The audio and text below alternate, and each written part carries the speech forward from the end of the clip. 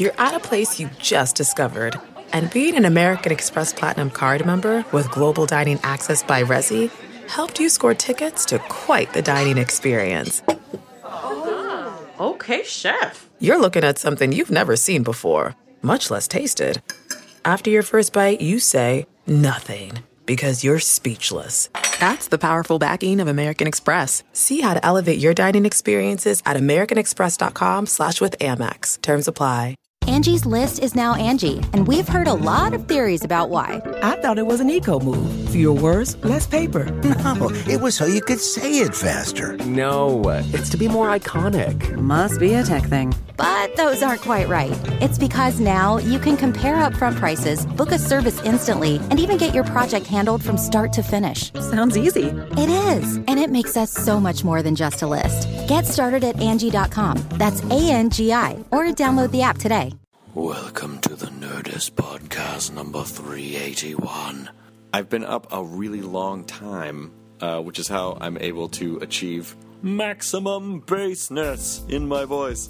I was up in Northern California for Course of the Force. We ran a lightsaber across the Golden Gate Bridge and had the Jabba the Hutt pleasure barge, which created a little bit of traffic. Sorry, but it was worth it. It's for Make-A-Wish. You can see footage of this. The cosplay has been absolutely incredible. It's at youtube.com/nerdist. Click subscribe while you're there. Or you can also go to starwars.com/Course of the Force and see all the pics that we've been taking. We're almost to San Diego for Comic-Con International, so just a handful more days. If you go and you see on the map that we're going to be in a town that you live in, come by, say hi, come to one of the carnivals afterwards, and high-five us all and hug some people for running a lightsaber for charity. Thanks to everyone who's been involved so far. I would also like to point out that I will be performing at Just for Laughs in Montreal. I'm doing a show, a Talk of the Fest show. We're taping for Canadian television on July 23rd at Club Soda. There's 2 shows, so come to one of them. Montreal Just for Laughs Festival is, the website's hahaha.com. That's it, just hahaha.com. And then you can search for the show. I don't know if we're allowed to announce everything that we're doing there, but let's just say that I'll be there, and Jonah will be there, and Matt will probably be there, if that tells you anything. So, hahaha.com and search for the shows. I'd like to thank for sponsoring this episode of the Nerdist Podcast, Audible.com. Go to audible.com/Nerdist, get your free audiobook download. They have over 100,000 titles to choose from. You're going to find something. You've probably already listened to an Audible book and you even know it. So if you listen to a book that someone is reading and you're listening to it with your ears, it probably came from Audible. I would like to recommend Neil Gaiman's new book, The Ocean at the End of the Lane, a novel. Or there's actually a sleep potion I'm thing so sorry. I tried to make sure it was off. Well, you really made sure. I'm so sorry. Well, turn it off. It won't hit mute. So I don't even know what's playing right now. There it is. Okay. What was that? I don't know. All the windows opened at once. Did you get a Windows storm? Yeah, a little bit. I'm sorry. Skydart won't open tabs. She just opens individual windows for everything. There's like a million of them on her desktop. And so, like, I've got tabs in all of those windows. Are you serious? Yes. So the most irritating thing is that some ad will start playing, and then it's like a fucking Easter egg hunt trying to find which window it's in I'm somewhere. a window hoarder. I'm sorry. Stop window hoarding. Sorry. Stop window hoarding. Sorry. That's all right. Skydart's been up a long time too. Do you have bassy voice? I have bassy voice. That's pretty bassy. I have Busey voice. You have Busey No, I voice. don't. I can't do a Busey impression. Can you? How much coke do you have? The Ocean at the End of the Lane, a novel read by Neil Gaiman, which, by the way, you could listen to Neil Gaiman read the ingredients on a taco shell box, and you would be completely enamored. So that's at audible.com/Nerdist. Sign up and get your free audiobook. Thanks to Audible for sponsoring this episode of Nerdist Podcast. This episode, which is Tig Notaro, and so if you listen to this podcast, you probably are aware of certain comedy circles, and you probably know what Tig went through last year. But it was basically just a confluence of awfulness. And she managed to come out the other side of it and hadn't really had a chance to sit down and talk with her about it until this podcast. And I would say, if this makes any sense, this podcast is heavier than normal, but also lighter in a weird way. I don't know if that makes any sense, but it's just she speaks with such a frankness and an openness, and it's comforting. And she's one of the bravest people I know, and inspiring and hilarious in spite of everything that happened. I can easily say that this is one of my favorite episodes out of the almost 400 episodes we've done. It felt really special. And so here it is. It's the Nerdist Podcast, number 381, with Tig Notaro, who, by the way, has a couple comedy specials that you should get at tignation.com. One of them's called Good One, and the other one is called Tig Notaro Live. It looks like live, but it's actually live. And you'll hear the whole story if you haven't heard about the special. But essentially she goes on stage right after she found out that she had cancer, and the show was recorded, and it was her doing this set about all these horrible things that happened to her last year, and it was captured one night at Largo. And well, I'm telling the story that she's going to tell, so I'm going to shut up. So here it is. Enjoy. Now entering Nerdist.com.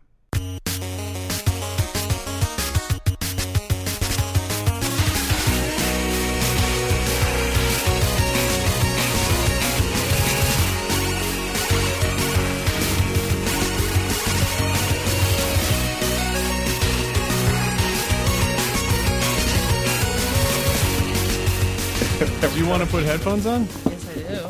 Isn't Did I seem like I didn't? Yeah, it seemed like you were just anti-headphone for a second. Is this the right, left, right, left? Red is right. Right is red? Mm-hmm. Red is right. Both are correct. That's correct, comrades.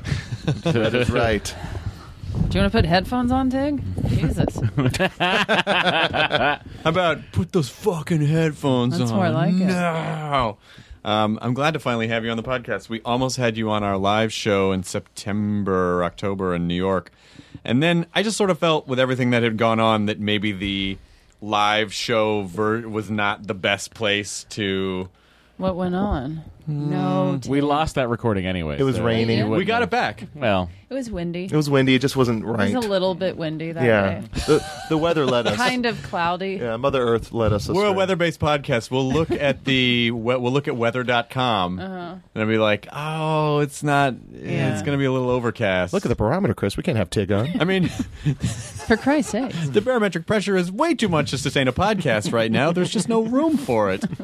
We need chance of precipitation below 30%, and then we can actually have a podcast. But it's nice to finally have you on. Are we on? This is it. We're always we got on. started. We're always on. Yeah. Oh, I was waiting for it to get started. Oh, okay. That happens a lot.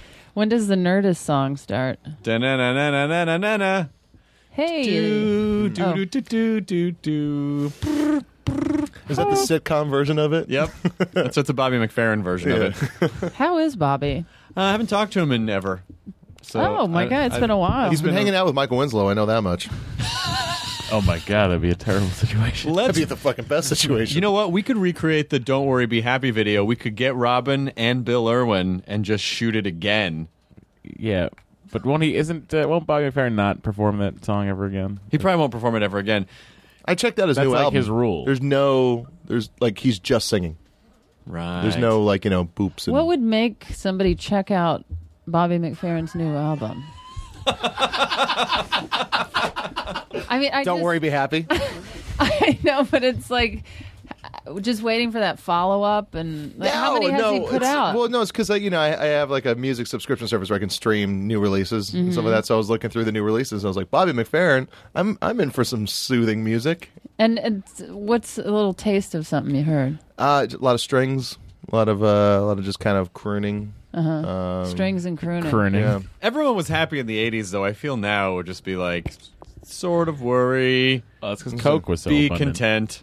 But he wasn't about Coke. I think man. people are more than sort of worried.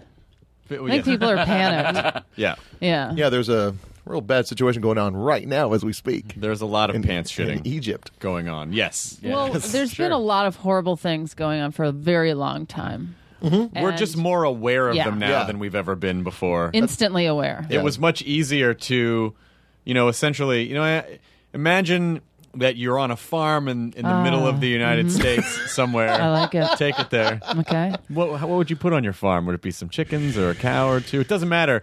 The point is one chicken. One chicken. I would buy massive a huge farm. Just put one and put chicken. one chicken. Oh, that's why it's called One Chicken Farms. Yes. Yeah. At the entrance at the gate there. It was twin chicken farms until Marty hit one with the DeLorean. Exactly. One chicken ranch. Uno Pollo Farms. Uno Pollo Ranchero. Dude, a lot of creepy guys are showing up for To some my reason. one chicken ranch. But it is just literally a one chicken ranch. Yes, please. Yeah. Out of here, buddy. No. Is it located anywhere near a 2-horse town? I don't want to say on the podcast. I don't want people to show you're up. right. Yeah. You don't want to. So you live on this one chicken ranch. Sure. And well, actually, that sounds like the most expensive whorehouse in the Beverly Hills of Las Vegas. Oh, we live at One Chicken Ranch. Why does that sound expensive? It's one chicken. Like One They're Rodeo diseased. Drive. You know, like One Rodeo okay, Drive. We live sure. at One Chicken Ranch. But just having the ability to be isolated from the really not knowing what's going on in the world, and occasionally you'll get a newspaper or the Sears catalog will show up, but in general you live a very isolated existence, and blissfully unaware of how horrible things actually can be in the world. Yeah. I know you've talked a lot about it before, but did The chicken? The chicken, yeah. Did going through the chicken change any of your perspective on any of that stuff? Is it for eggs or meat? Did I have the chicken? Yeah. Just for company. Oh. You can't do anything to that chicken. Really nice. You don't want to be a no chicken ranch. Then it's just a ranch. Which came first, the chicken or the company? Well, wait a minute. That's stupid. If you had a house chicken, Sure. do you count the house chicken as the ranch chicken, or is there a separate ranch chicken but then you have a companion house chicken? No, Chris, it's one chicken ranch. You can search all you want. There's not a second chicken. I'm going to tear this place apart until they're under a floorboard Chris somewhere. Hardwick is back. What are all these chickens doing under the floorboards? I'm sorry, to justify. What's with all these feathers in your car, Chris? For tax reasons, I can only have one chicken to the government. You just walk in, you feel one floorboard creak, you pull it up, and there's just there's just little heads. Oh, nothing. Your floors are very balky. You're basically in the beginning of Inglourious Bastards. Yes, I'm a German. I'm a strange German who's just If not normal. I'm just telling a story about a chicken that this is interesting. What's under the floor? And then Is that a German? Yeah, I was going to say. That's a Christoph Waltz German-English mashup accent. Okay, all right. I'll accept that. Yep, that's what that is. Thanks for being on, Tig. Absolutely. I want some time alone right now. Oh, yeah. Oh, like the Should we chicken. get the chicken? Or? Yes. I'm so used to just being around one chicken. This very uncomfortable. Do you know who we've just described? Gonzo from the Muppets. Gonzo lives on One Chicken Ranch. No. Tig lives on One Chicken Ranch. Yes. Chris, you will not accept what is happening. I live... you try and make it... This looks familiar. Vaguely. That's a better German accent, actually. You have your accents messed up. So I guess it appears that you might have some Jews hiding under the floor. Gonzo! Out of here! That's Gonzo trying to deny his SS past, which he's managed to keep secret all these years. That's why he just befriends chickens. He was so horribly scarred by his war crimes that he could only... It's kind of like how in MASH, in that episode of MASH... Terrible name for a boat, the SS Pass.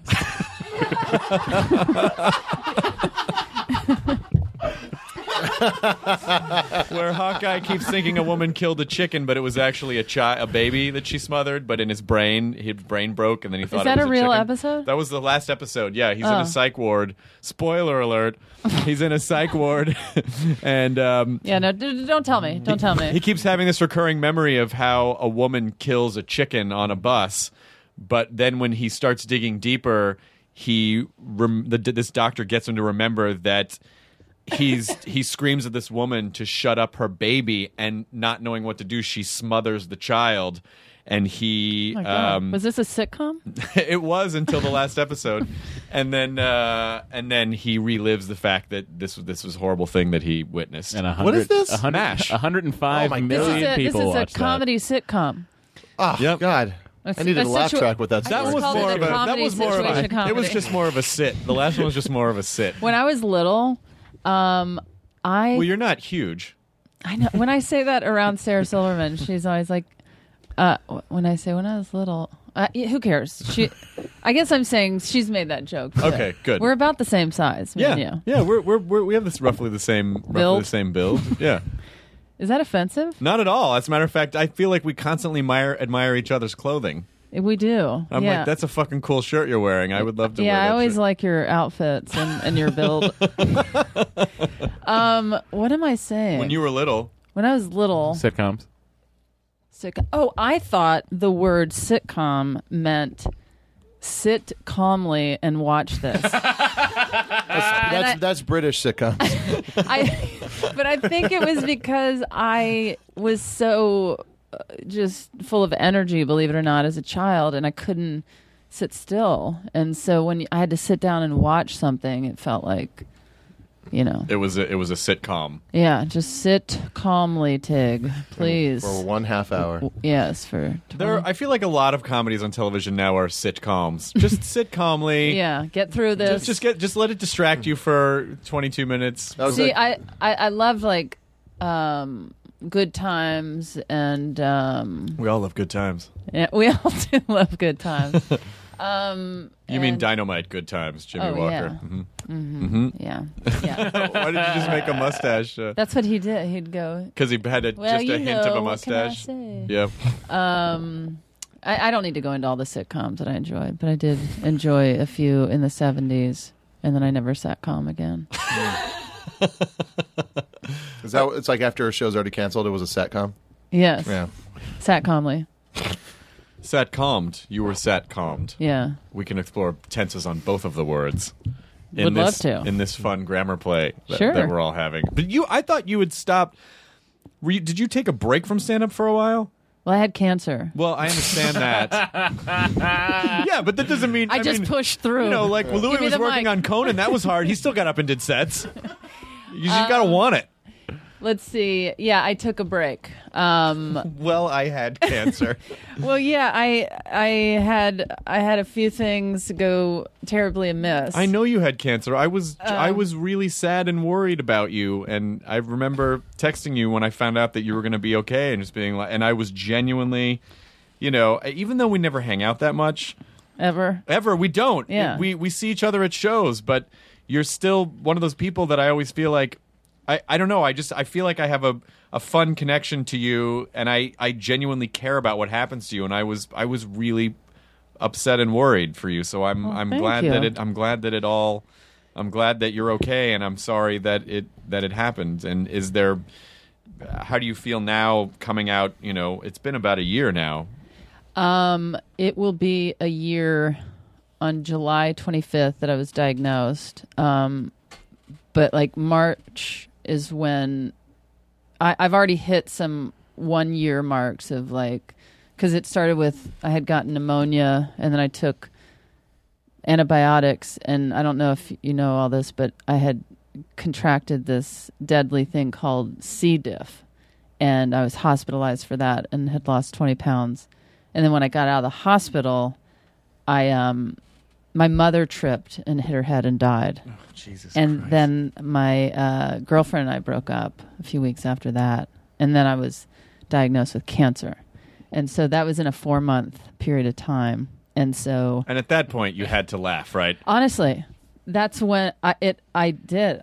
Nothing was funny. Was it right when the car drove by and splashed you when you're on the sidewalk? You're right. There are days. And I shook my fist. But yeah, it was those year anniversaries have happened. Losing my mother and being hospitalized for the other illnesses and stuff. But now my year anniversary is coming up for cancer, and What are you guys going to do to celebrate? I'm not sure. Take the chicken out. Yeah, by you guys, I'm assuming you mean me and the old. Yeah. So Just yeah. run around the ranch, probably. That's all I really ever likes to do. It's adorable. It was so there for me though through the cancer. Yeah. Mm. But I'm gonna head out. Huh? Well, I've always said.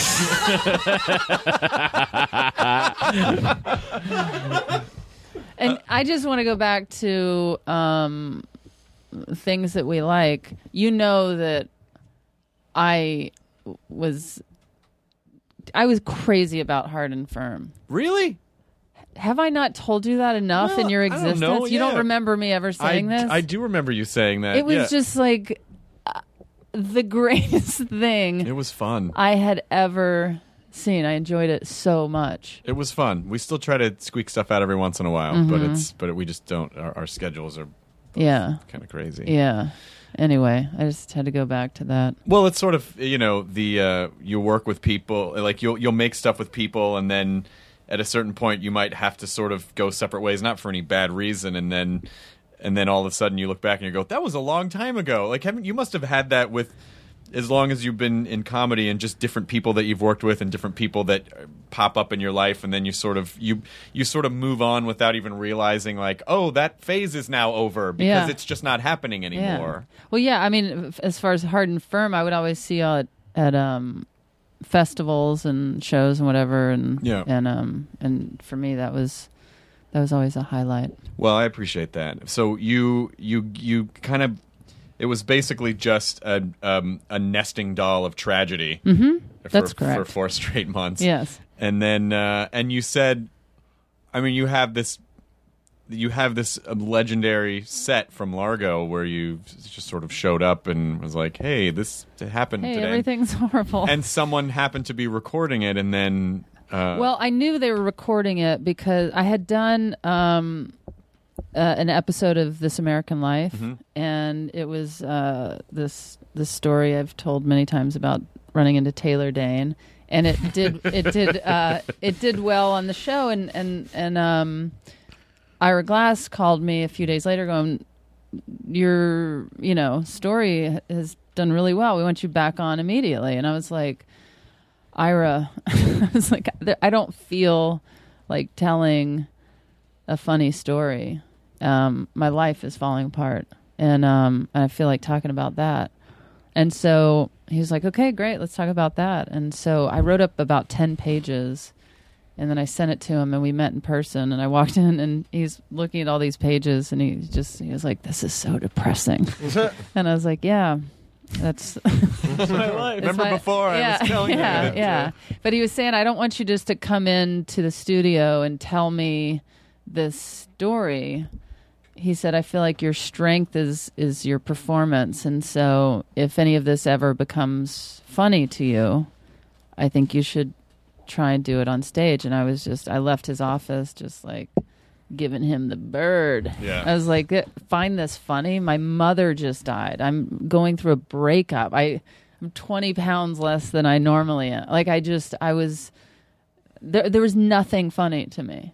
And then I was diagnosed with cancer, and I everything became hilarious to me, and so I went on stage, and I asked Largo to record it because I was going to see if I could get a rough cut of something, and it went better than I thought it was going to go, and so I emailed Ira and said, hey, I think I might have something that you could air. Had you tried any of this No. stuff? So that was the one. That was the one. And that's time. probably why it felt so extra special too. Is that it really was like this is a one-time thing that just got captured, and that's it. Yeah, I had been diagnosed on a Wednesday, and my show at Largo was supposed to be that weekend.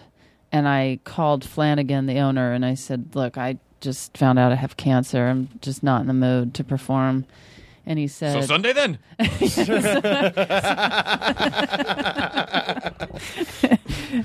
get you up Monday then, all right? Yeah. What are you called? I was gonna call back to the German accent, but so he said, "Why don't I move the show to the following week, just in some crazy, some chance that you want to perform." So he really did say then Sunday then. Well, he said the following week, and he said, "But if up to the last minute you say no, we'll just take it off the books." Okay. He said, "No problem, but maybe you'll want to perform," and I was like, "There is no way." I was so upset, and then the next week comes, and the day before my performance, I had put off going to find out the stage of cancer, prognosis, all that kind of stuff, because I was a little emotionally backed up. Sure. My friends were like, "Go to the," because all I got was a phone call that I had cancer essentially, and then I had to make an appointment to get the details. And so, a terrible week of waiting, to find the details. Well, it was, but I was again. This was 4 months of nonstop hell, and I was so dreading hearing there is no hope and you are dying. I couldn't bring myself to find out what was going on because they had found cancer in both breasts, and so it didn't sound great. Never does. Yeah, but I thought it was just one side, and then they're like, "Oh, there's tumors here," and so I was like, I can't process this, and then and so I went in the day before the show that I did at Largo, and the doctor was like, well, it's stage 2. The tumor on the left is invasive, which means the cancer is not contained, and we will not know until surgery if this is spread or not. And I was just like, no, I just, this can't be my life. I was devastated, and I was crying. I'm not a crybaby, guys. I don't think anyone would consideration. Walk it off. Yeah. No one's going to be. No, I know, but I'm just saying in my regular life, I'm just not hyper. Only 2 people have ever seen her cry: the doctor and the chicken.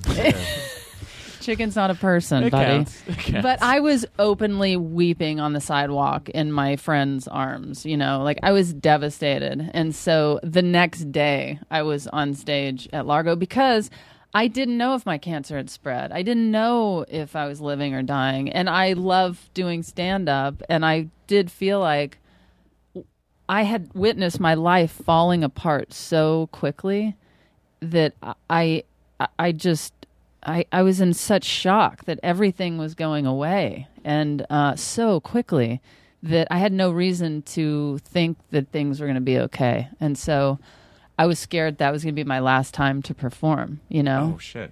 And I loved stand-up so much. So I was just like, I have to perform one more time, And I was like, what if it is a good enough set that it could be on This American Life again? I was like, I don't want to miss that opportunity either. I was performer just side, yeah, I was like, there's going to be a lot of agents in the audience. right. I was trying to make it. I was hoping to get discovered. But it was part of you like, what if it doesn't go well? And then you're like, oh, I didn't think it was going to go well. There was no part of me that thought it was going to go well. I thought this was going to be the single most uncomfortably horrible show in the world. And so when I was getting laughs, and I didn't know how to go into the set to get into that material because it was so dark and weird. And about an hour and a half before the show, I was taking a shower, and I was just like, how am I going to get into all this? And then I thought chronologically, I would keep it very linear. And then I was like, no. And it was that moment of true editing. You have to get to the point. What is the point? Well, the most pressing point is I have cancer. And so in the shower, I just pictured myself walking out on stage and being like, hi, I have cancer. And it was making me laugh so hard in the shower. And then I was like, I can't open a show waving at the audience saying, hi, I have cancer. How's everyone doing tonight? And then I just kept, as I was driving to the show, I just kept replaying that and laughing so hard. And then, and I was so nervous backstage because nobody, Bill Burr, Louis, Mary Lynn, and Ed Helms were all on the show, and nobody knew I was about to go out and do that. And I was just like, I didn't want to hear any advice or don't do that or, you know. And so I was like, ah! And when I hear that recording, I can hear my voice is shaking, you know. I was so scared to do that, but I mean, there were certainly awkward, uncomfortable moments, but it went so beyond what I could have ever imagined. I remember seeing Louis tweet about it. Just basically just said, like, I just saw the most amazing set I've ever seen in my life. Yeah, and Bill too. And is it did it sort of change how you view comedy in the sense of, you know, you're yourself. You're a version of yourself on stage. You're talking about things that obviously you think are silly or funny, and so they are related to you. But just the idea of being in a situation where you had to go on stage as essentially vulnerable and open and honest as possible, and sort of realizing like, oh, maybe this is actually where comedy comes from. Well, it's certainly comedy comes from that, but not only. Sure. And obviously, like you guys are like, really? But in that moment, that was what was the funniest, silliest thing to me, was that I had cancer, you know, and it was the most pressing for me to talk about. I couldn't go on stage and talk about a run-in with Taylor Dayne or anything like that. And so that's not my typical style. I like silliness. I love silliness, actually. And it was just that moment. And people kept asking me, I didn't do stand-up after I did that show for I don't know, until a few months ago. I didn't do stand-up for, 6 to 9 months. I really don't know. I haven't done the math, but everyone kept saying, has it changed you as a comedian? And I kept saying, I don't even know who I am anymore. I haven't performed since then. I don't know. And then when I started performing again, it was just silliness. You know, I'm not some hard-hitting comedian that's telling anything like it is, you know.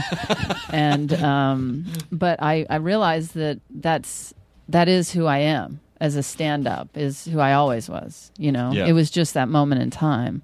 And I also think about just evolving as a comedian. One of the things that has been helpful for me has been to take my own advice, which has been, if I think something is funny, I want to do it. Mm-hmm. Whether it's a one-line joke, a 20-minute story about Taylor Dayne, a physical bit, crowd work, or telling the audience that I have cancer. You know, whenever I picture a comedian saying, this isn't my normal style, should I do it?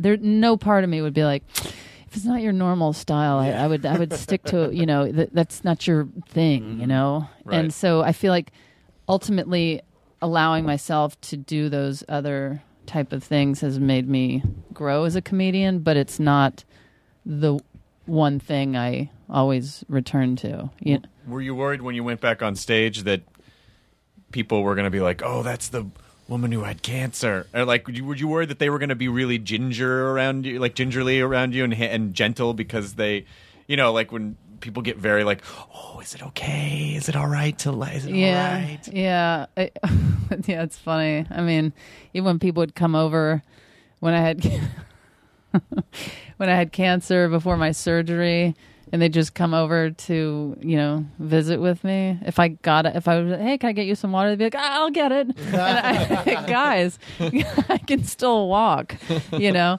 But, you know, I've only done 3 real gigs since I've had cancer, meaning like road gigs. I did Bloomington, Durham, and Iowa City. Mm-hmm. And the major hot spots. Actually, Bloomington, the Comedy Attic, is fucking great. Yeah, I did. There's a theater there. Oh, you did the theater? Yeah, but my label is there. I'm with Secretly Canadian. That's a indie rock label, and they're out of Bloomington. And So I do Bloomington a lot. And Bloomington's, actually all those cities are amazing. Yeah. And when I went on stage, I was thinking, my fan base has grown and changed. And I wonder when I walk out on stage if people are going to feel like, we better hear some heavy or cancer type stuff. Yeah. Some confessional biography. Yeah. And if something comes up authentically, then I'll do it. But if I thought, well, I hope that my show is good enough that even if it's a housewife from Middle America that is here, I hope she enjoys the silliness. I think that's where, having done comedy for over a decade, I would imagine that's where that kicks in, where it's like maybe you might doubt yourself and go, I don't know if I can, but then there's just something about that machine that you've tightened up all those years where it just kicks in and you're a comic. You're just a comic. Yeah. I mean, and it's actually been so fun because I feel, and I don't know if it's in my mind or if it's really there, but the feeling of winning over people that maybe only know me from my CD about cancer. Right. Where I'm like, oh, that was just a really fun show. And even if they came for one thing, I feel like they left thinking I'm amazing. You don't want that to define you. The cancer Yeah. thing? Right. And I thought you meant being amazing. That'd be a great thing to be defined by. Oh, I knew he didn't mean amazing. No, I'm well aware that it's very much tied to me, but I don't care at all that it has been tied to me because I feel like I have opportunities and I think I can move beyond. And even if I'm still always tied to it, I'm totally fine with. I'm not going to do my big cancer tour, or you know what I mean. But I don't mind. It's been such a positive thing in my life that I feel lucky that I'm tied to that positive aspect of it. Yeah. How important do you think it is to? How important do you think comedy is for something like this? Like you said, when people are like, I'll get the water, that we treat things. And I'm like, thank you. God bless you. What happened to your voice all of a sudden? Cancer. Cancer. I don't know how it works though. I guess it checks out. This heavy remote. Could you? Watching my sitcoms. Now, when I got here, you were doing a bunch of yoga, so that's weird that now you're asking me to do all your errands. Oh, you're going to tell me how cancer works. Come on. You're going to tell, all right. Because when I have cancer, I know how cancer works. But when you did the show, did you feel, during the set, did you feel relief afterwards? Did you feel hope? Did it give you anything? Or was it the second you were off stage like, okay, now I got to go deal with all this shitty stuff again? No, I felt elated. Because when I was on stage, I thought, I feel like this might be a really special moment in time. I didn't think, because Louis had called me the day after and said, hey, I think that show should be released for people to hear. And I was like, there's no way I'm releasing that show. It felt like I had been doing an open mic, And so he was like insisting and saying, let me put it on my website, we'll release it. And I said, there's no way I'm releasing that. And he said, well, the opportunity will always be here if you change your mind. And so after like a month and a half, I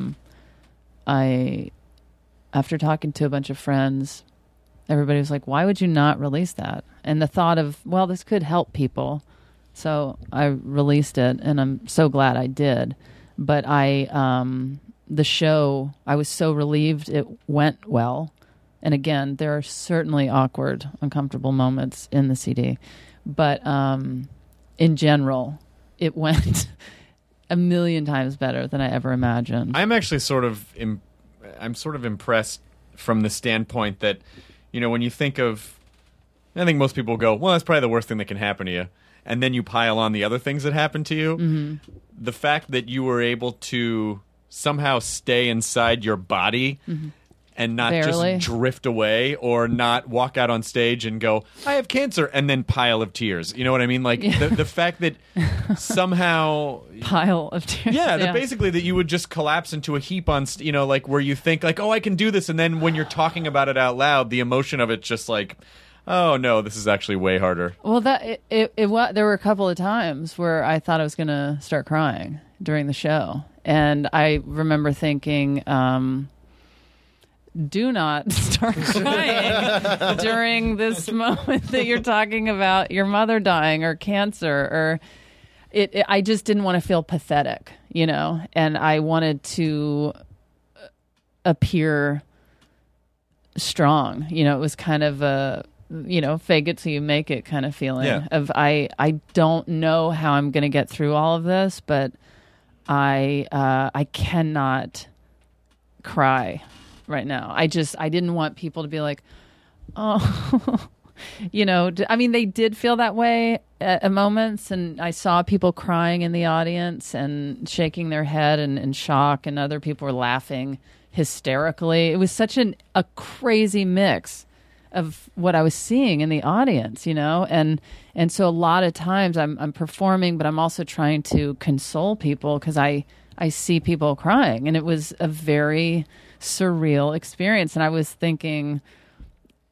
whether I live or die, I will never have a show like this again. Well, you're laying out a smorgasbord of tragedy. Yeah. That so many different people have so many different connection points to. Oh, I just lost someone to cancer, or I lost a parent, or I just went through a breakup, or I just like. There's so many points at which someone can be like, oh gosh, like it really is. That is. It could have just been about one thing. But I had to bring it all in there. My follow-up CD, my mother tripped and died. I again had to, I felt like I felt so compelled to talk about it all. And, but it, I am glad that I there was such a sense of relief when I got off stage, and all the other comedians were, everybody was stunned. Yeah. It was the funniest thing to sit, like Louis, Mary Lynn, Ed, Bill Burr followed me, and he said, there's one guy that anyone could do it. Yeah, one guy he annihilated, and he keeps telling me he's going to send me the audio from his phone. What do I got to do? Come out here and follow the chick that got cancer? What am I supposed to do with that? He had his phone recording when he was walking out, and I had gotten a standing ovation and that whole thing. Of course, they're not going to sit down and just be like, "Yeah, good job." I guess we have to stand up. Went a bit long. But I guess on his phone, there's him saying, yeah, I'm supposed to follow this, and so there's our exchange while we're shaking hands, and I introduced him, and so he was on stage, and then I walked backstage to Ed and Mary Lynn, and Louis, literally just jaws agape, just stunned, because they found out a lot of information about me, and I think as comedians they were just putting themselves in that position. Well, not only that, but also I think, just having, like I said, when I said earlier, like we don't really know each other as well, other than like, oh, you're someone that I would hang out with more, But I think I always felt like you're guarded in a way, and so I don't really know that much about you, and so I wonder if maybe that might be a similar situation for a lot of comedians who have that relationship with you. Guard went down, and then the guard is just like, not only is the guard down, it just got blown off, and it's really like, so not only are they empathizing, and then not only is there that selfish thing you do where you're like, I can't even imagine if I had to go through that, but then also, oh, this is Tig, we're seeing like this is as emotionally naked as this person can be. Like I went from not knowing to like I know every inch of you, right. And so that they must have No, that's a good point. I hadn't really thought about. I mean, I have thought about that in certain ways, because with the press asking questions, they feel like I've been private, hard to get to Sure. know. But friends of mine or peers, I hadn't thought about that level. That, yeah, I see these people all the time, but I don't really know. I know certain things. I know, Jonah got married. I was even surprised you knew that.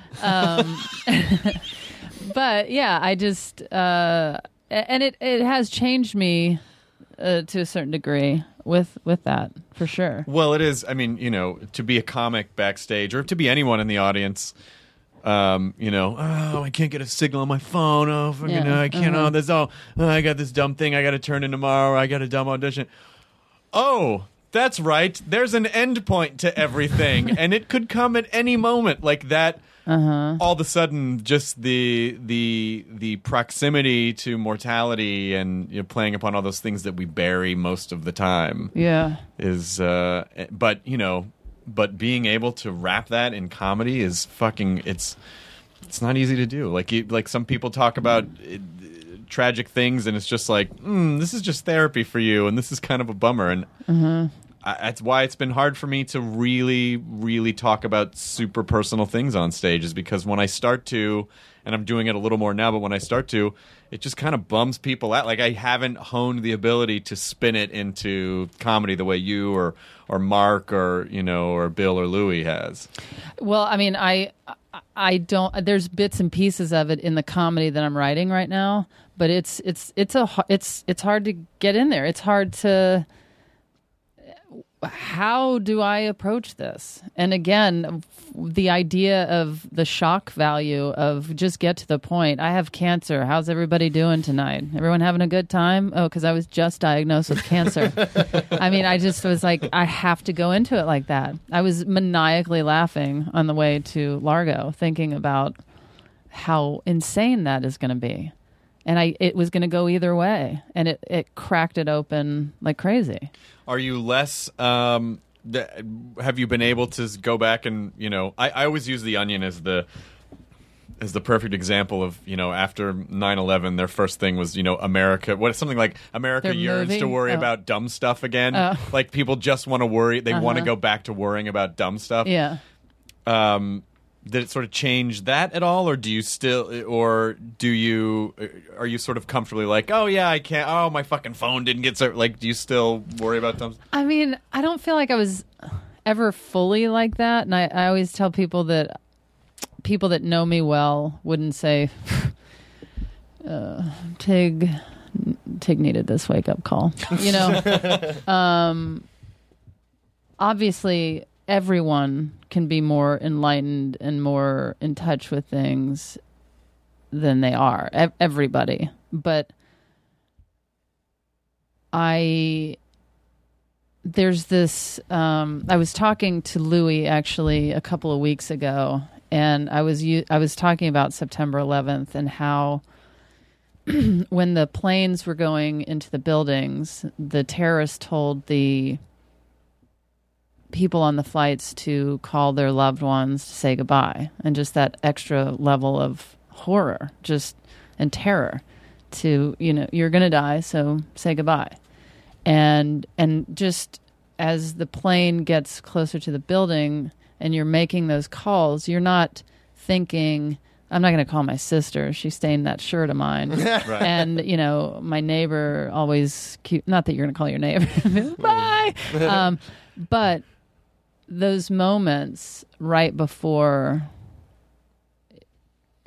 it's just kind of a place where it's a visual, where I try to imagine myself suspended in my life of the plane. And Louie was laughing at me going, I can't believe you're using September 11th when you have your own tragedy to pull from, But it's the visual of the plane almost hitting the building, and what phone call are you going to make, and what are you going to say, and it's only going to be I love you.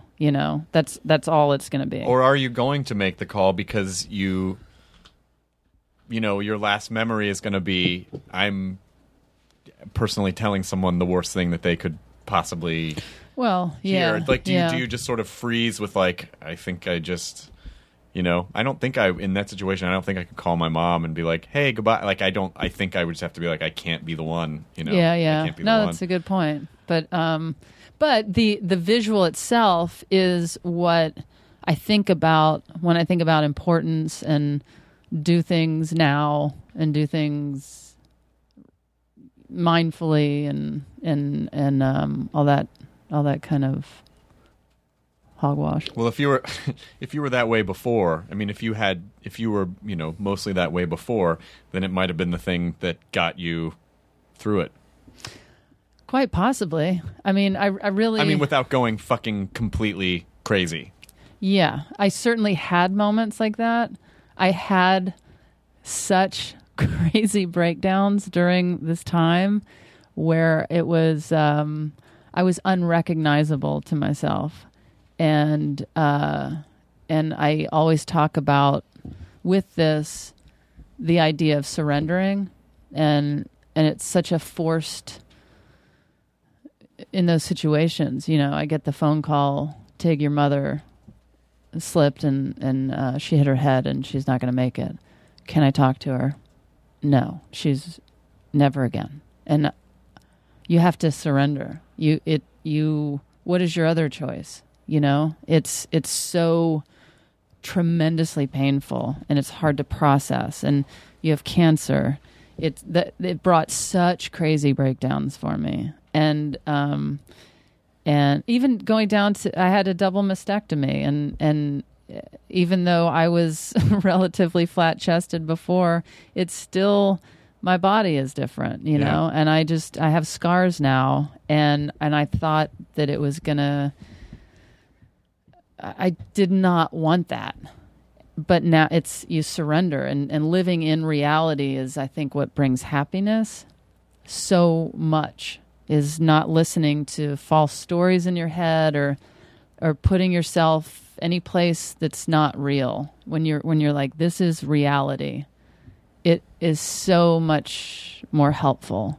But getting through those times, it's so hard to get to reality immediately. Well, especially because most of the time, I feel like we live these existences where we are terrified of pain. Mm-hmm. We're terrified of dread. You know, like I actually have the same thought about the last second before the plane goes into the building, and what is, you know, is do you surrender, or do you just, are you freaking out? You know, can you not control? And I think most of the people, it's like how most people are afraid of dying in a plane crash rather than dropping dead of a heart attack. Mm-hmm. When heart attacks kill more people, there's nothing dreadful about, like, oh, lights off. You know what I mean? Like, it's the process of knowing and dealing with it and having to relay it to other people or figure out how to, it's the fear of dread. It's the fear of experiencing pain. Mm-hmm. But it sounds like I mean, not like you had a choice, but it sounds like you actually kind of willingly just let it happen,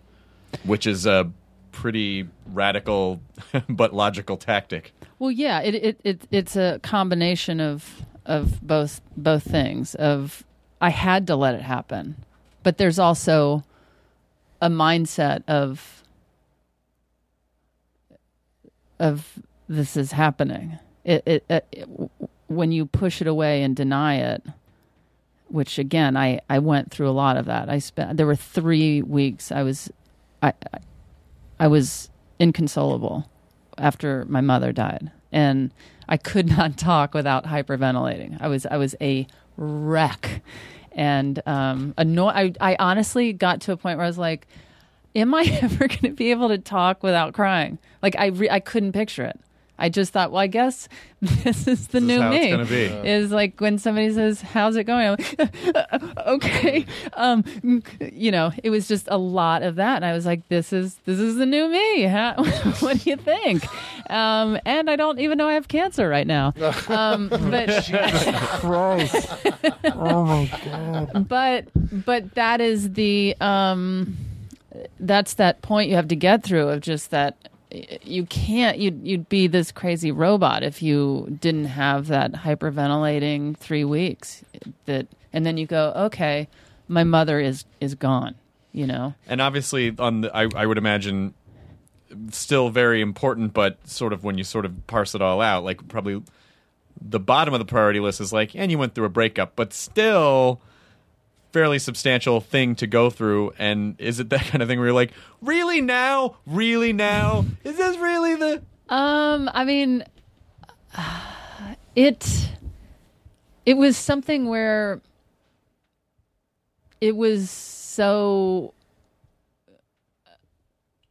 ultimately good and okay. It was certainly stressful, but I'd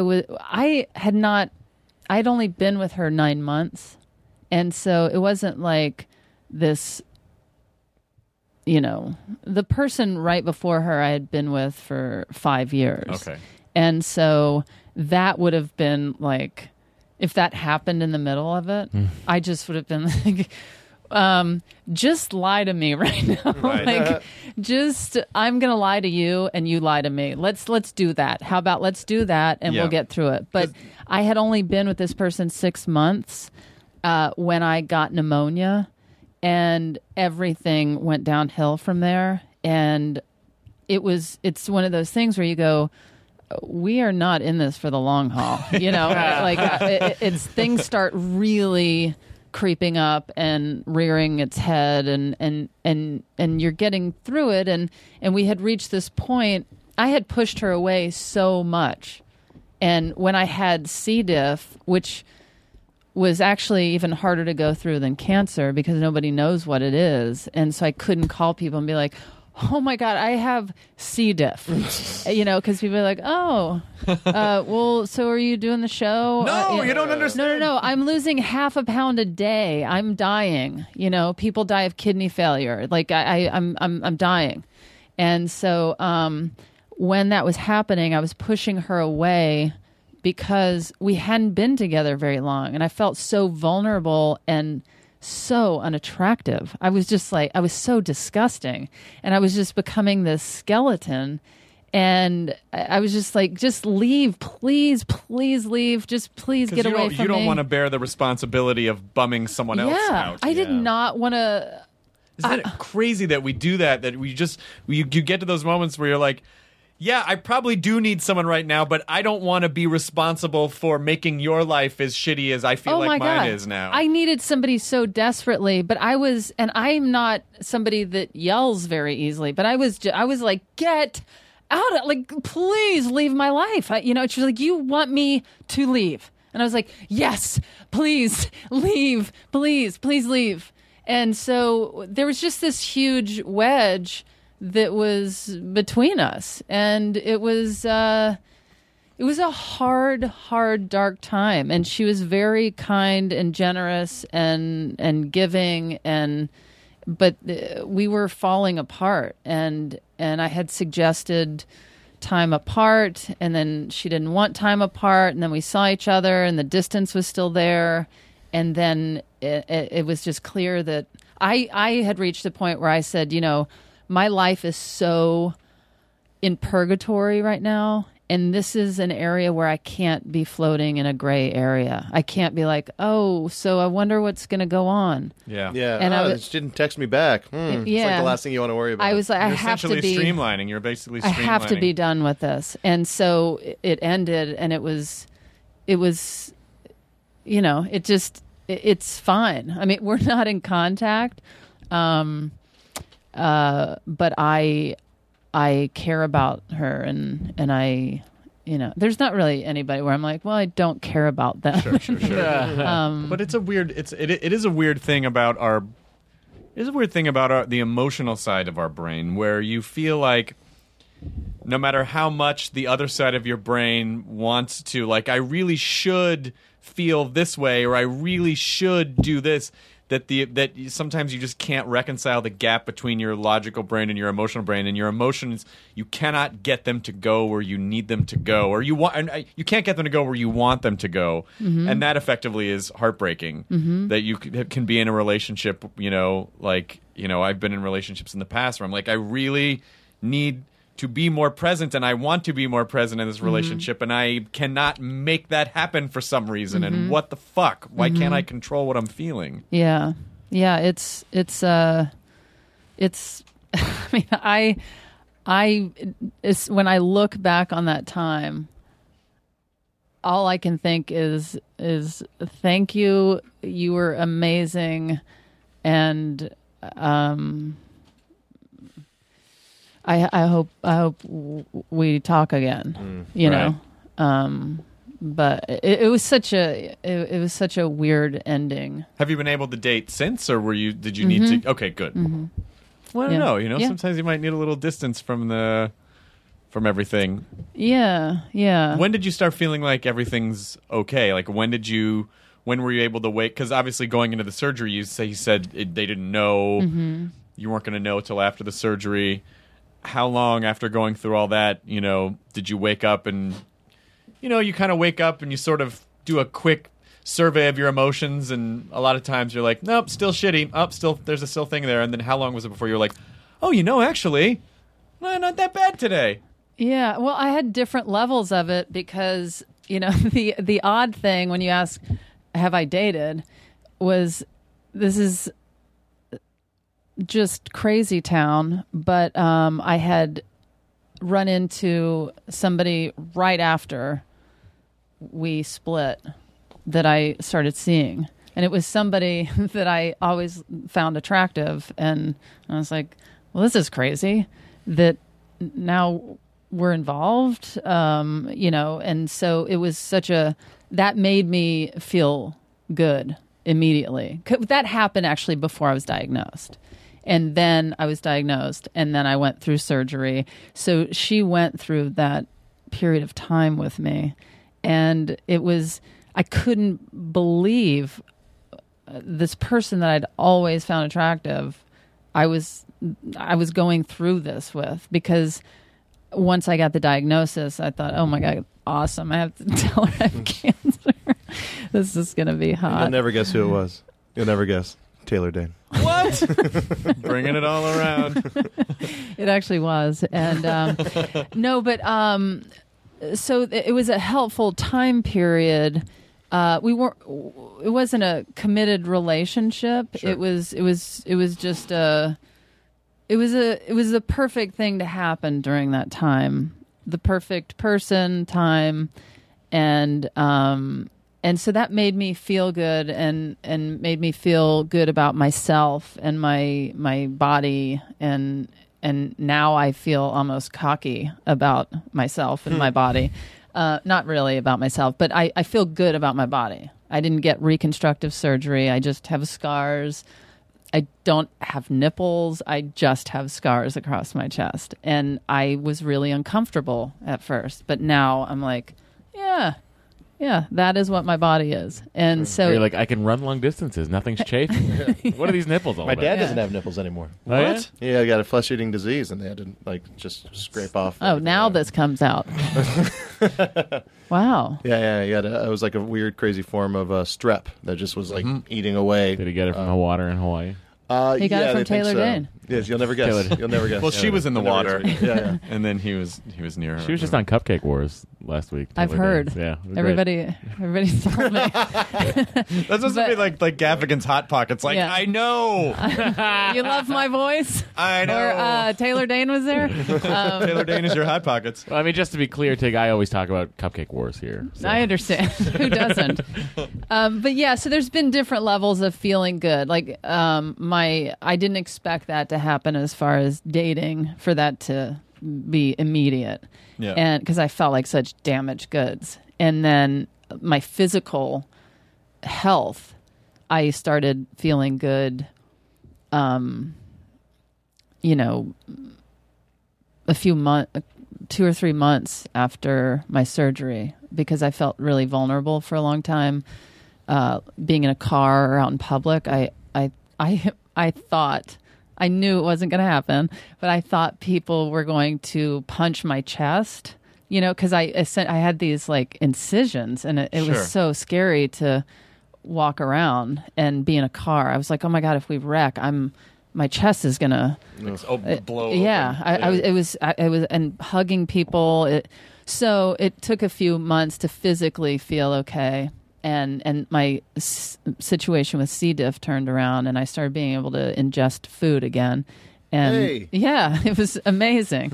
And then, you know, like I had moved to New York.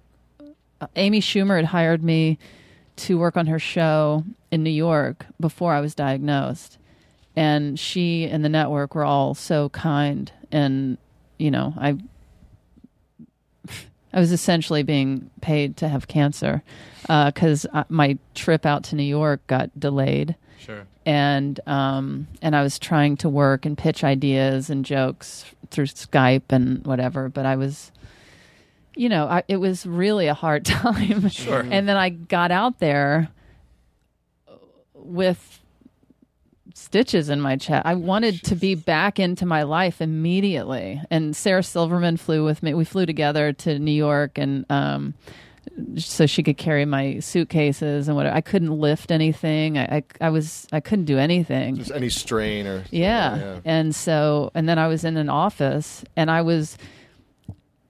Now I'm looking back and realizing I was just going through the motions of trying to be alive again. You know what I mean? I didn't feel right yet. I'm certain I appeared it to some degree to people.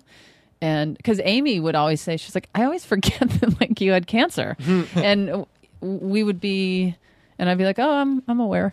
You know, I there was so much going on in my head that it was, and I'm just so thankful for that time because I was really trying to acclimate. And but once I got back to LA, after I moved back from New York, I remember I woke up, and I think it was January 1st, and walked out of my apartment. I felt like Mary Tyler Moore, you know, like the opening sequence. Like I was like, oh my gosh, it felt so symbolic that it was January 1st, 2013.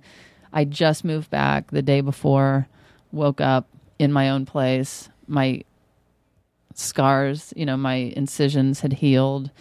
And I just was like, all right, I think I'm back, you know? And so that was like, there were so many different layers, I guess is my point, from reconciling with my body and my emotional state of mind. It was a journey. When you look at 2012, do you think of it as like a lost year? No. It was, not at all. Not at all. Not at all. Not at all. What do you think of it as? Like when you're categorizing it? It was so, aside from losing my mother, you know, because that it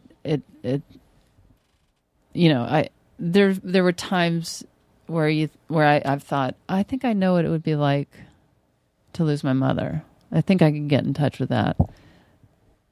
It was something I couldn't even imagine. It was a pain I'd never experienced that pain. And so aside from that, everything from, I mean, I really felt like I was facing death with C. diff. And my breakup and realizing what I want and what I'm looking for and what I can do, and to my stand-up set, to everything that opened, negative or positive, was so mind-blowing to me. I was pushed to such the edge of things so quickly that there's no way that year is wasted. Like the view that I got was so incredible, and I'm so thankful for, because everything birthed such grand amazingness. Well, I'm glad that you're able to have that view that I think a lot of people may not necessarily have. But you also don't, you know, I don't want to be the guy who's like, but in the end, aren't you thankful? You know, because I imagine because I imagine sometimes you could say that to someone and they'd be like, no, fuck you. Why would anyone ever want to go through any of that? No, stuff? I'm beyond thankful. I feel lucky. I'm writing a book and exploring. It's about that 4-month period of time, and you know, I spin off and explain my mother and explain our relationship, which was very complicated, and it's so different from writing stand up. You know, writing a book, just really, really getting in touch with my surroundings and feelings, and it's I kind of don't know what I was saying, but other than to relive it by writing it is also that seems pretty consistent with the sense of, I feel like, I mean, it is really amazing that you've been or if you were afraid, you pushed through it anyway, but not afraid to face the pain head on. Like, you did it with the stand-up, you went through it, you immediately dealt with it. It has not quite been a year, but you're already writing the book, and still in the book, you're going to be, you're dredging up things that you probably forgot about or hadn't realized yet. Yes, and I've been a crybaby doing that too. Like writing the book, and I relive a moment of when my stepfather called me, and really not just what I felt, but what he must have been feeling to make that phone call, and calling my brother. Just there's so many things that it digs up, but I feel lucky. We're all lucky as entertainers, writers, performers, that because I'm constantly thinking, how do people get it out? How we're so lucky that we can. Most people don't have a stand-up show that they can go. Or a book. I mean, you could go write a book, sure, but people don't always do that, and so I feel I'm so lucky, and I always say I feel like I was the perfect person to go through this because I had money in the bank and work coming up and health insurance and friends and family, and I get so many emails from people that are dying, that are weeks away from their death, and people that have lost people or that are just having a rotten day, and they're just like, you have helped me so much, and I feel like I can do this. I feel like I can face this. I feel like I can die. I feel not because of me, but just having strength. And I feel that's why it goes back to I feel so lucky. 2012 was not a waste. If I'm forever tied to this story, I feel lucky to be, because it's an experience. I couldn't have imagined this. And it's not just about, I'm busier with my career and I've had more success, and that's great. But there's really something that it has done to me, and it's been such a gift. And it sounds cheesy and cliche, but it's so true. I don't know how people wouldn't experience that feeling, or, especially being... And when I was saying I talked to Louis a couple of weeks ago, one of the things that I talked to him about was the word bravery. And I don't know, you were talking about how meeting it head on, and I said it's uncomfortable to, when you're diagnosed with cancer, you're immediately called brave. And I was telling him I kind of felt a little weird, getting that word tied to me. And I didn't feel brave. If somebody came over to my house, you would see somebody in fetal position on the couch or in bed crying for their mother. I didn't feel brave. And Louis was saying that bravery is the capacity... It's not saying you don't feel scared. No, it's pushing through it anyway. Yeah, and because I was picturing, like, what if the military needed me and they were just like, we need some brave. Good question. Right. Good question. You think of like Braveheart, where it's like, I have to storm everyone with spears. Tig, we need you on the front line. Yes, I was like, what if they come get me and they put like a rifle in my hand or something? They're like, we're looking for a brave person. There she is, and I'm like, I have cancer. I need my mother. But I think if someone doesn't feel fear, then they're a sociopath. I mean, like, I absolutely agree with Louis. I think the bravery thing is like, this is terrifying. Somehow I'm going to find the strength to do it anyway. Doing that show was fucking insanely brave, because you don't know how you're gonna, you don't know what's gonna happen. You don't know if you're gonna be able to handle it. You don't know if the audience is gonna be able to handle it. I don't know if I'm living. You don't know if you're living or dying. And somehow you just did it. You just did it anyway. and you pushed through it. I think that's, I don't think it's necessarily in the presentation of like, oh, I cried or oh, I had a freak out or whatever. I think that's just human, like but to somehow find the wherewithal to focus and push through anyway, that's an insane amount of bravery. Well, it is nice to have that perspective on bravery, because I did feel embarrassed and like I wanted to always speak up and be like, I have to tell you something. I'm actually not brave. I think you're thinking that idea that most people have of like cinematic bravery. Sure. Of like, come on, just follow me. We'll get the guy who's been shot 9 times and he's like, is that all you got? Which it kind of was, but no, I needed that shift in perspective, because it was uncomfortable, the amount that people use the word bravery. And so this has any of this, just sort of shifting gears a little bit, has any of this followed into, because you've done this tour, you want to do a tour.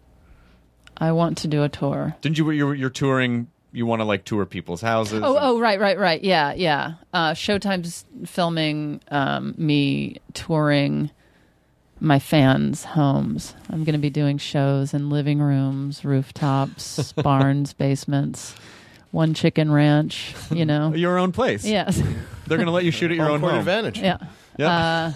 I'm going to go work out some new material on the road, and then I'm probably going to eventually do a more proper tour.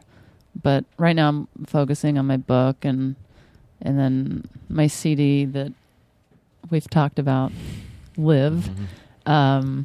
It's going to be in hard copy, which I'm excited about, and a picture disc. They're making 500 vinyl. That's vinyl. awesome. I can't wait to get Tig Notaro live. No, it's Live.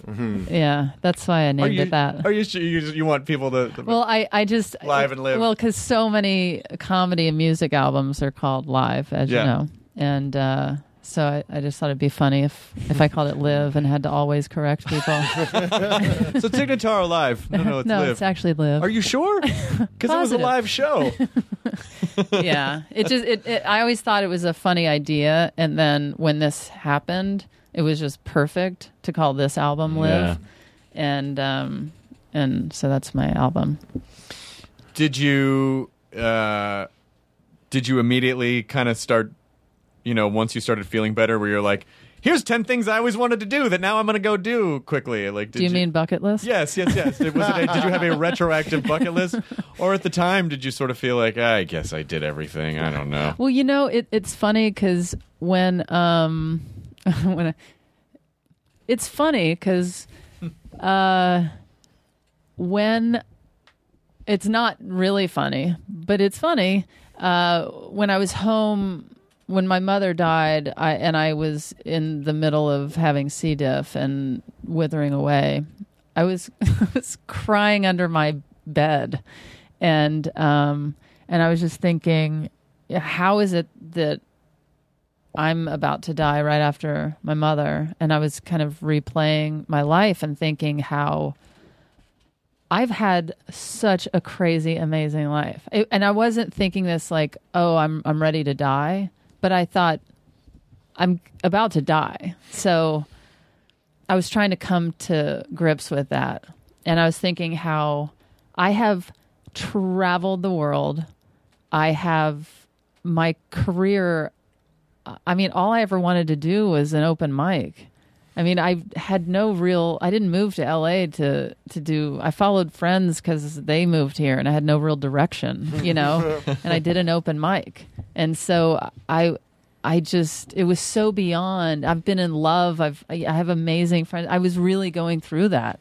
And so I felt like if I do die, I'm not somebody that's in a third world country that my entire existence was hell, and then somebody murdered me, and you know what I mean? Like, right.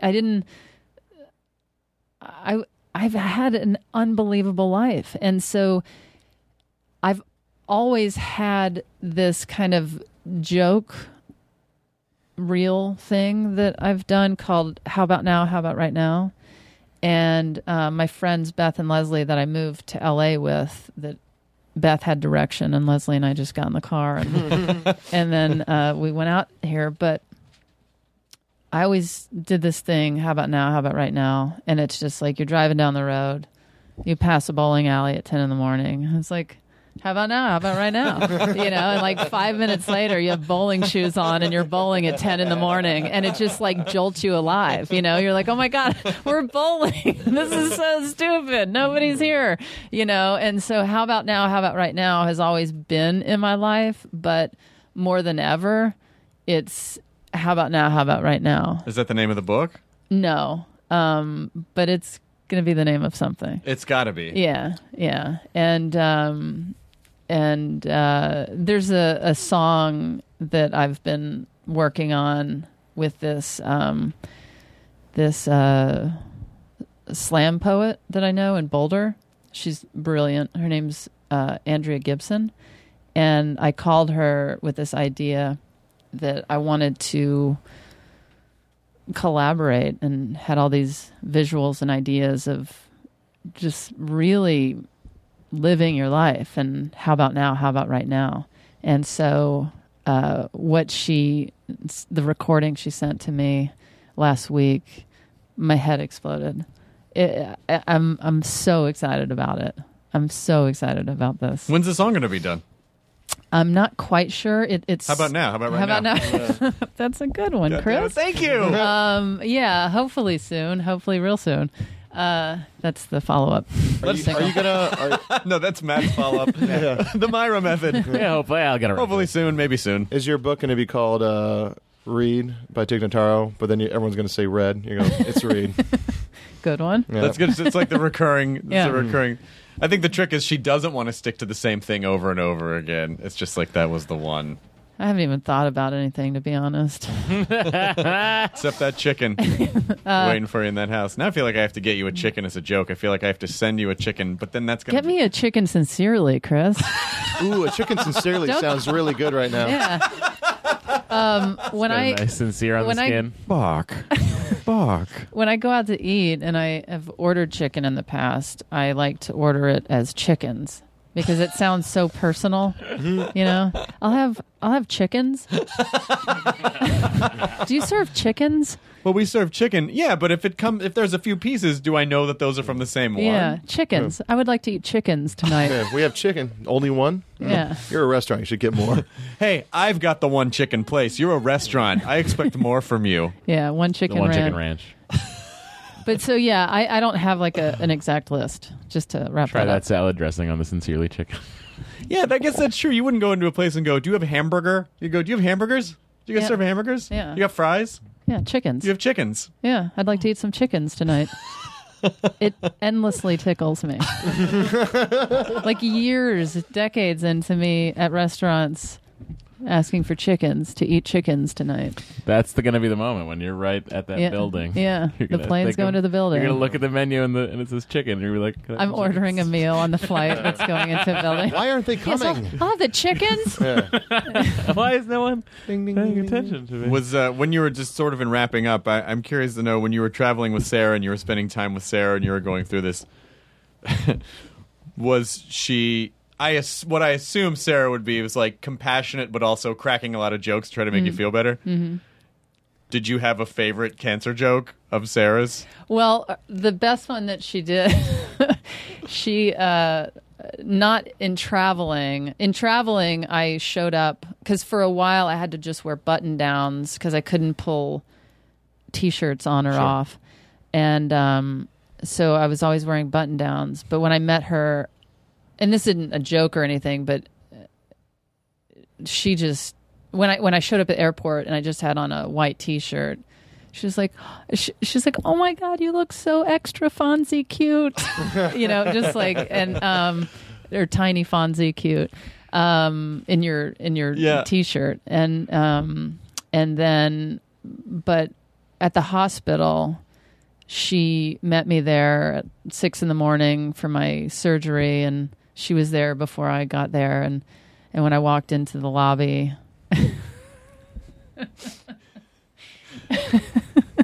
When I walked into the lobby, I was with my aunt too. My aunt had driven up from Oceanside, and so my aunt hadn't met Sarah yet, and we walked into the hospital, and Sarah was in the lobby, and she's like, "Oh my God, did you already have the surgery done?"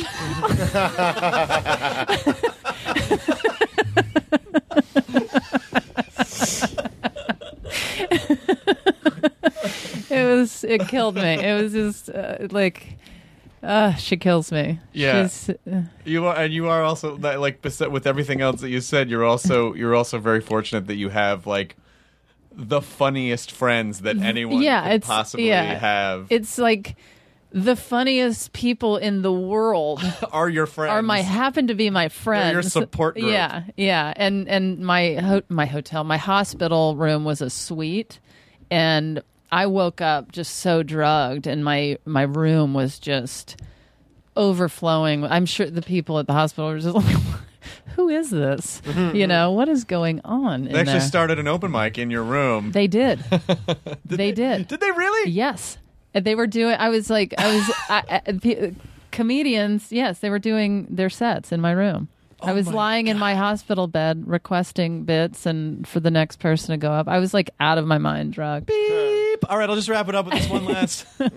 No, I'm flatlining. Yeah, you're flatlining. Yeah, that's right. You're flatlining. Okay, I'll just wrap it up. Yeah, it was pretty amazing. And my aunt was just sitting there going, here I've been worried about you without your mother and all of this that you're going through. And she just loved my friends and how...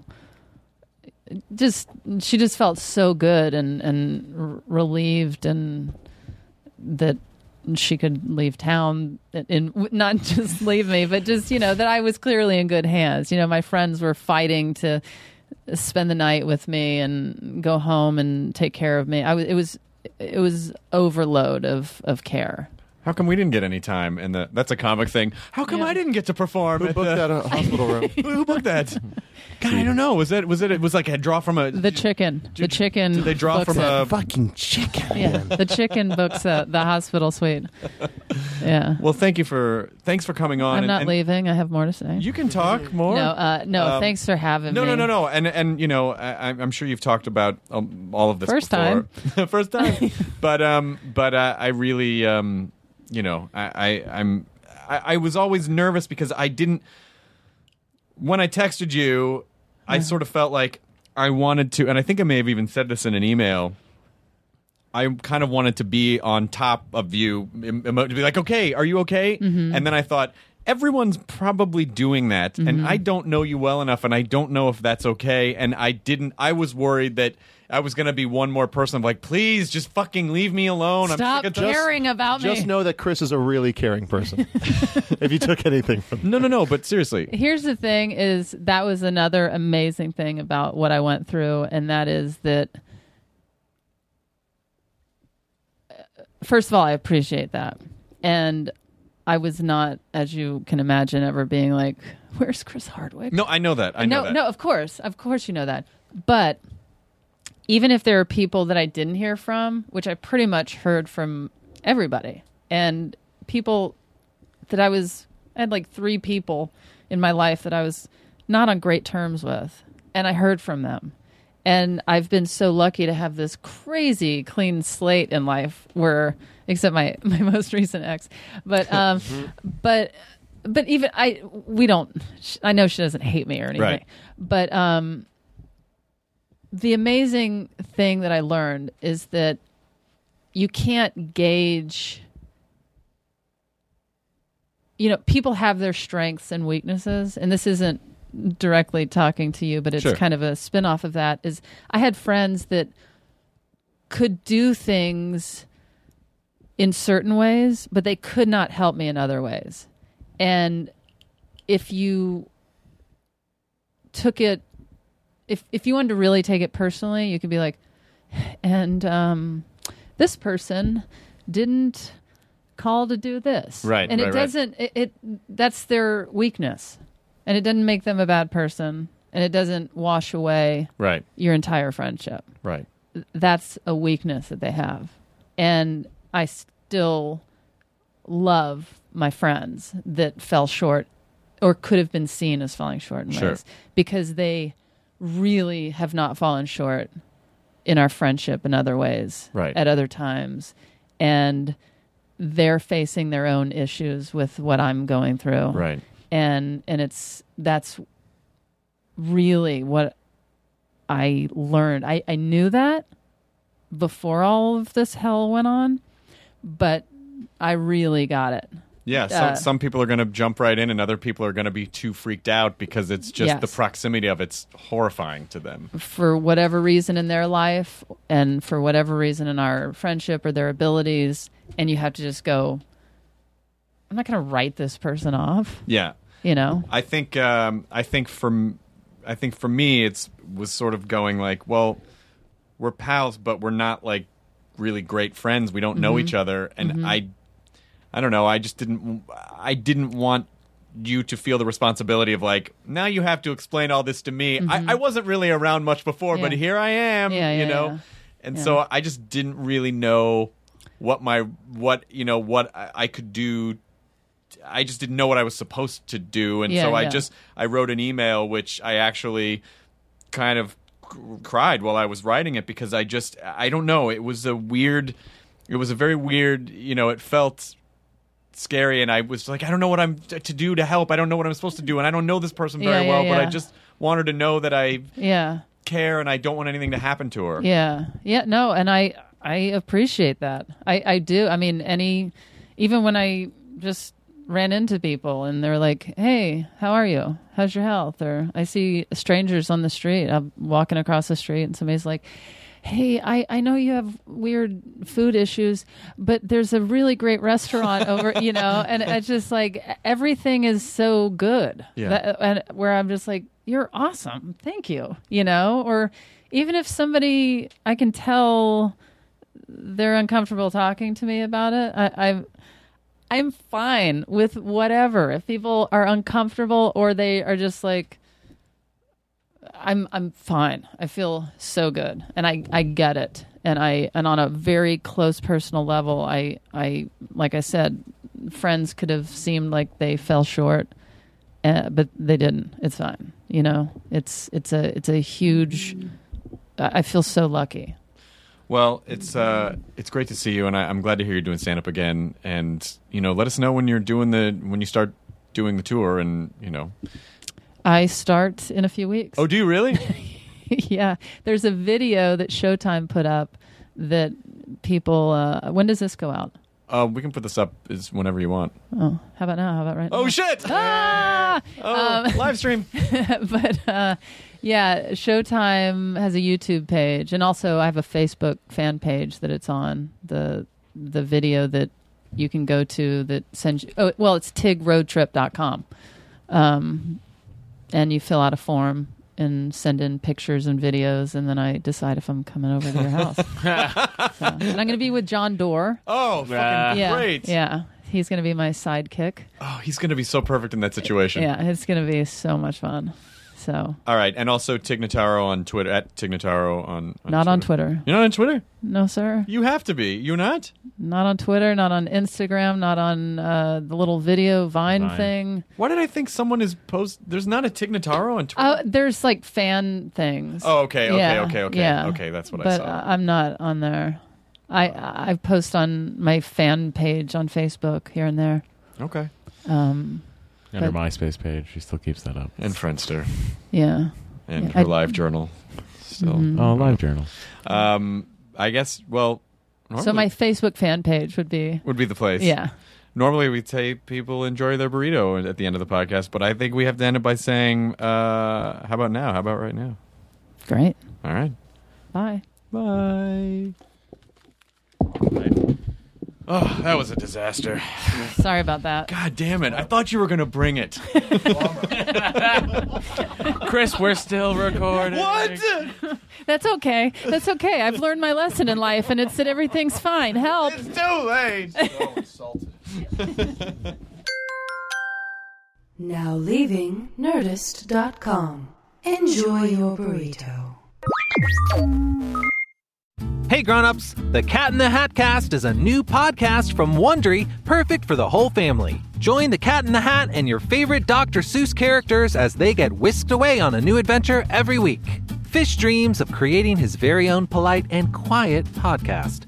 That is, until he gets a surprise visit to his Fishbowl podcast studio from the Cat in the Hat himself, and it becomes very clear that the cat has other plans for the podcast. And those plans are the opposite of quiet. Sing along to new favorite songs, try your luck at Titanic tongue twisters, have some fun with wondrous wordplay, and most importantly, bring your family along for all of the adventures in the Cat in the Hat Cast. Follow the Cat in the Hat Cast on the Wondery app or wherever you get your podcasts. You can listen to the Cat in the Hat Cast early and ad-free on Wondery Plus. Join Wondery Plus in the Wondery app or on Wondery Kids Plus on Apple Podcasts today.